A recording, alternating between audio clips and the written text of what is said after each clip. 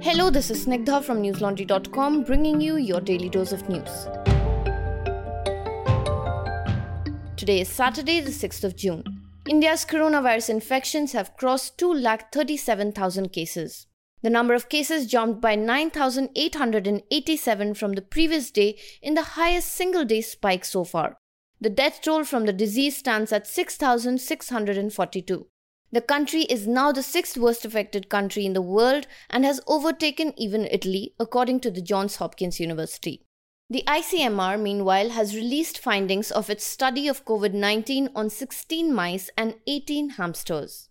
According to the research, hamsters show similar reactions to COVID-19 as humans, with the highest quantity of the virus in the beginning of the infection and its complete removal by 3 weeks. Mice, however, did not show any susceptibility to the virus. The rodents did not show any clinical signs or mortality from the virus. The study also found that the transmission of the virus was the most on the third and the fifth day, mirroring evidence that human cases are the most infectious in the early stages. In Maharashtra, 2,436 people have tested positive for COVID-19 in the last 24 hours. The total number of cases in the state now stands at 80,229, including 2,849 deaths. 139 deaths were recorded on Friday, the highest number due to the virus in a single day. 2 Maharashtra police personnel have succumbed to the novel coronavirus, taking the total number of police personnel who have tested positive for the virus to 2,561. The death toll in the Maharashtra police stands at 33. After nearly 70 days of lockdown, all markets and shops are reopening across the state after the government eased restrictions during Lockdown 5.0. On one day, all shops on one side of the road will stay open, while all shops on the other side of the road will remain open the next day. Self-employed people like plumbers, electricians, pest control and technicians will be allowed to go about their business from now on. Meanwhile, Mumbai, the city that accounts for 20% of all novel coronavirus infections in India, has come under scrutiny for its stagnating testing numbers. The city has been testing around 4,000 samples every day, and this number has not increased for over a month now. This is despite the fact that it has the capacity to carry out about 10,000 tests per day, and the number of positive cases that it discovers each day has been on a steady rise. Tamil Nadu recorded 1,438 fresh cases, taking the tally in the state to 28,694. The death toll in the state stands at 232. The Tamil Nadu government has capped the charges for the coronavirus treatment in private hospitals across the state and has announced that no fee over and above the fixed slab can be taken from patients. The per-day charges for treatment in intensive care units shall not exceed 15,000 rupees, and in general wards for asymptomatic patients and those with mild symptoms, the maximum is 7,500 rupees. Delhi has recorded 26,334 cases, with 1,330 fresh infections being reported in the last 24 hours. The death toll in the state is 708. Delhi's Chief Minister Arvind Kejriwal has alleged that some private hospitals are engaging in black marketing of beds. He warned that there will be no negotiation and all designated hospitals have to reserve beds and treat coronavirus patients. There are 8,645 total available beds, of which 4,038 are occupied and 4,607 remain vacant. Delhi's health department has said that mild or asymptomatic coronavirus patients need to be discharged by the hospitals within 24 hours, adding that the concerned district surveillance officer must also be informed. The Chief Minister said, and I quote, "There are ample number of clinics for testing, but I urge you to not go till absolutely required." The number of tests carried out in Delhi is far greater than the remaining states. Our priority is to save lives. It is better for asymptomatic patients to visit flu clinics for testing. The ones who are serious and are facing breathing issues will need to be saved first. Delhi has a population of around 2 crores. If everyone comes for testing, we will fall short of hands. Testing asymptomatic patients will stall the treatment of others. Unquote.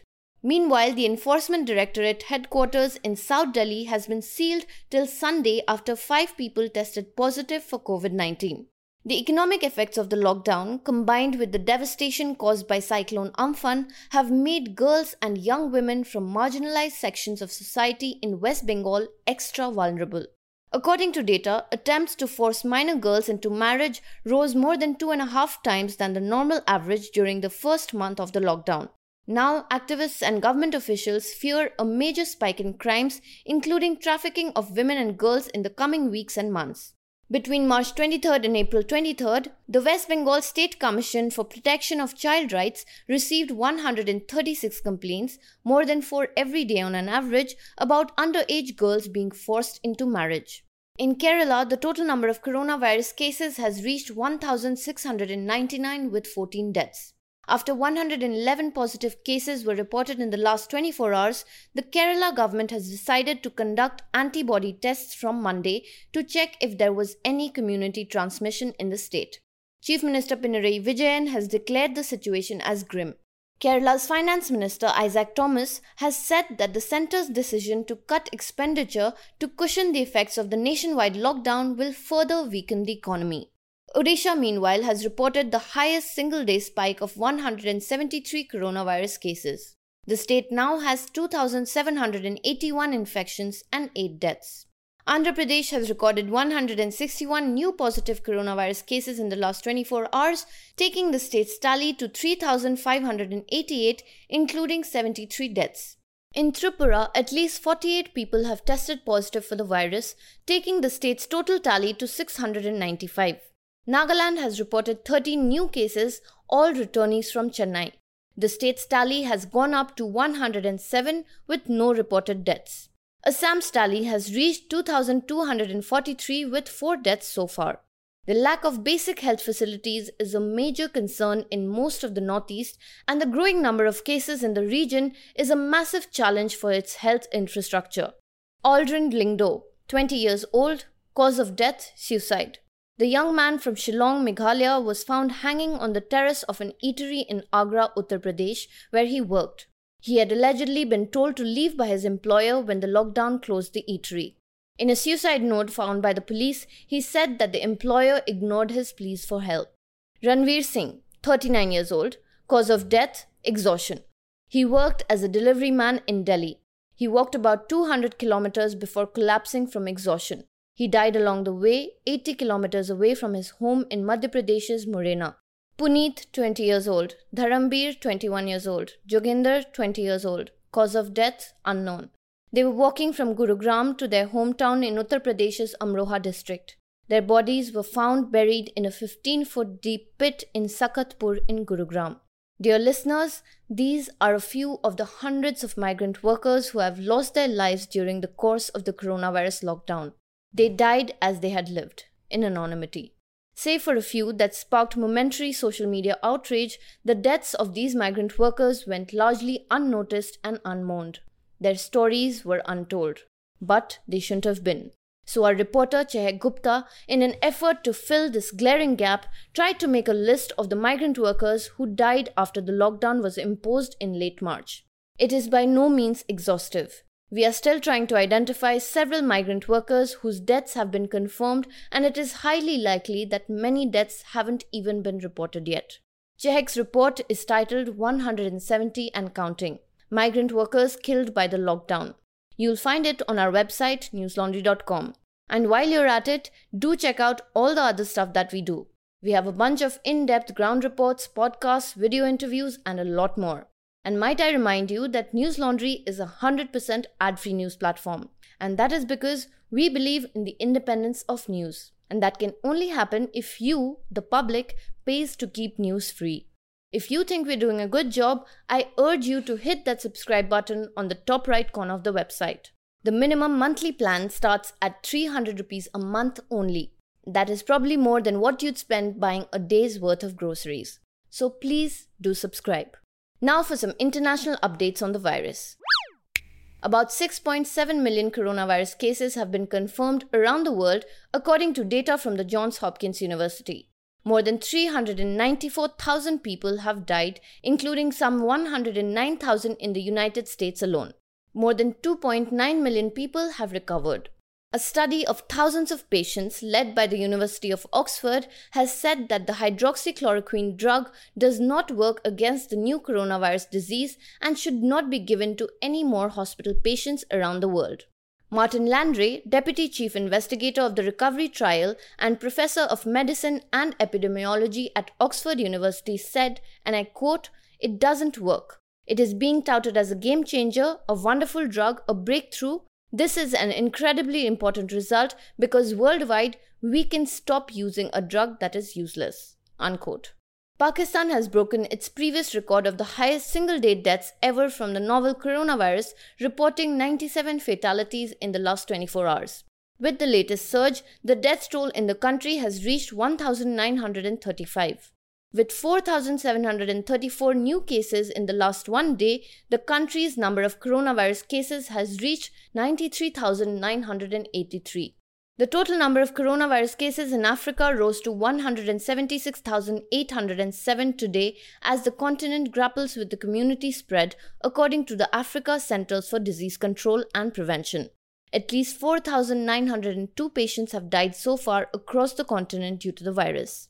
As countries around the world continue to grapple with COVID-19, scientists expect to be able to declare New Zealand virus-free by next week.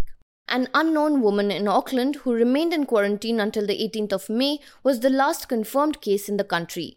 New Zealand has reported 22 deaths, with thousands also losing their jobs as a result of the economic impact of the disease. The Health Ministry has said that the elimination of COVID-19 could be declared 28 days after the last confirmed domestic case of illness had left quarantine, meaning it would be on 15th of June. China's capital Beijing further eased its coronavirus measures on Saturday, lowering the city's emergency response level to the second lowest. This will lift most restrictions on people traveling from Wuhan and the surrounding province of Hubei, where the virus first appeared late last year. They will no longer face 14 days of mandatory quarantine and other forms of monitoring, and those currently in such situations will be allowed to return to their normal lives. Beijing's residential compounds will no longer be required to conduct temperature checks, and masks no longer must be worn for outdoor activities. Kindergarten will reopen and other grades still suspended will restart classes. Beijing has reported no new cases of local transmission in at least 50 days. China, meanwhile, has advised its citizens not to visit Australia, citing racial discrimination and violence against Asians during the coronavirus pandemic. A notice issued by the Ministry of Culture and Tourism late on Friday said that there had been an increase in words and deeds of racial discrimination and acts of violence against Chinese and Asians in Australia. The move comes after China threatened retaliation following Australia's decision to push for an international investigation into the origins of the coronavirus pandemic and its responses to it. Australia's Deputy Prime Minister Michael Cormack, meanwhile, has said that warnings by China that its citizens are not safe from racial attacks related to the coronavirus pandemic in Australia are based on false information. Brazilian President Bolsonaro has threatened to pull Brazil out of the WHO. This comes after the United Nations agency warned governments about the risk of lifting lockdowns before the slowing of the spread of the novel coronavirus. Speaking to journalists, Bolsonaro accused the WHO of being partisan and political. He said Brazil will consider leaving the body unless it ceases to work without ideological bias. The country has recorded over 650,000 cases of coronavirus with close to 36,000 deaths. Now for some non-coronavirus news. India and China have agreed to sort out their border issues through peaceful discussions while respecting each other's sensitivities, concerns, and aspirations and not allow them to become disputes. The diplomatic talks come a day ahead of the meeting between senior Indian and Chinese military leaders to resolve the border standoff. Ministry of External Affairs Joint Secretary of East Asia, Naveen Srivastav, spoke to the Director General of the Chinese Ministry of Foreign Affairs, Wu Jianghao, via video conference. A statement from the Ministry of External Affairs said, and I quote, "The two sides reviewed the state of bilateral relations, including the current developments. In this context, they recalled the consensus reached by the leaders of the two countries that peaceful, stable, and balanced relations between India and China will be a positive factor for stability in the current global situation." Unquote. According to the statement, Srivastava and the Chinese diplomat also exchanged views on the challenges posed due to the coronavirus pandemic and discussed cooperation in various multilateral forums. Over the last month, there have been multiple reports of Chinese troops having clashed with the Indian army at several points along the line of actual control. While India and China do not share a defined and demarcated border, there is the line of actual control which stretches thousands of kilometers from Ladakh all the way to Arunachal Pradesh. On Tuesday, in what was the Indian government's first acknowledgement of the issue, Defence Minister Rajnath Singh had admitted that a sizable number of Chinese troops have moved into eastern Ladakh. He said that India was taking all steps necessary to deal with the situation. Now for some homegrown stuff from newslaundry.com. For our latest episode of News Laundry Hafta, we had Associated Press correspondent Emily Schmall join the panel to discuss the killing of George Floyd and the subsequent protests that have engulfed the United States. By the way, the podcast is only available to subscribers.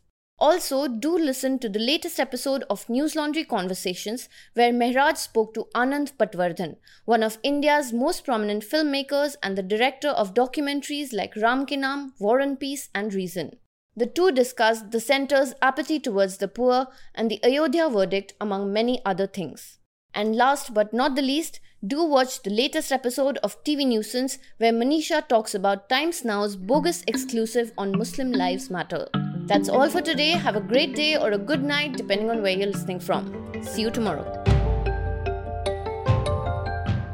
All the News Laundry podcasts are available on Stitcher, iTunes, and any other podcast platform. Please subscribe to News Laundry. Help us keep news independent. To catch all our podcasts on news, pop culture, current affairs, and sport, visit newslaundry.com. Follow us on Facebook, Twitter, and Instagram, and subscribe to our YouTube channel.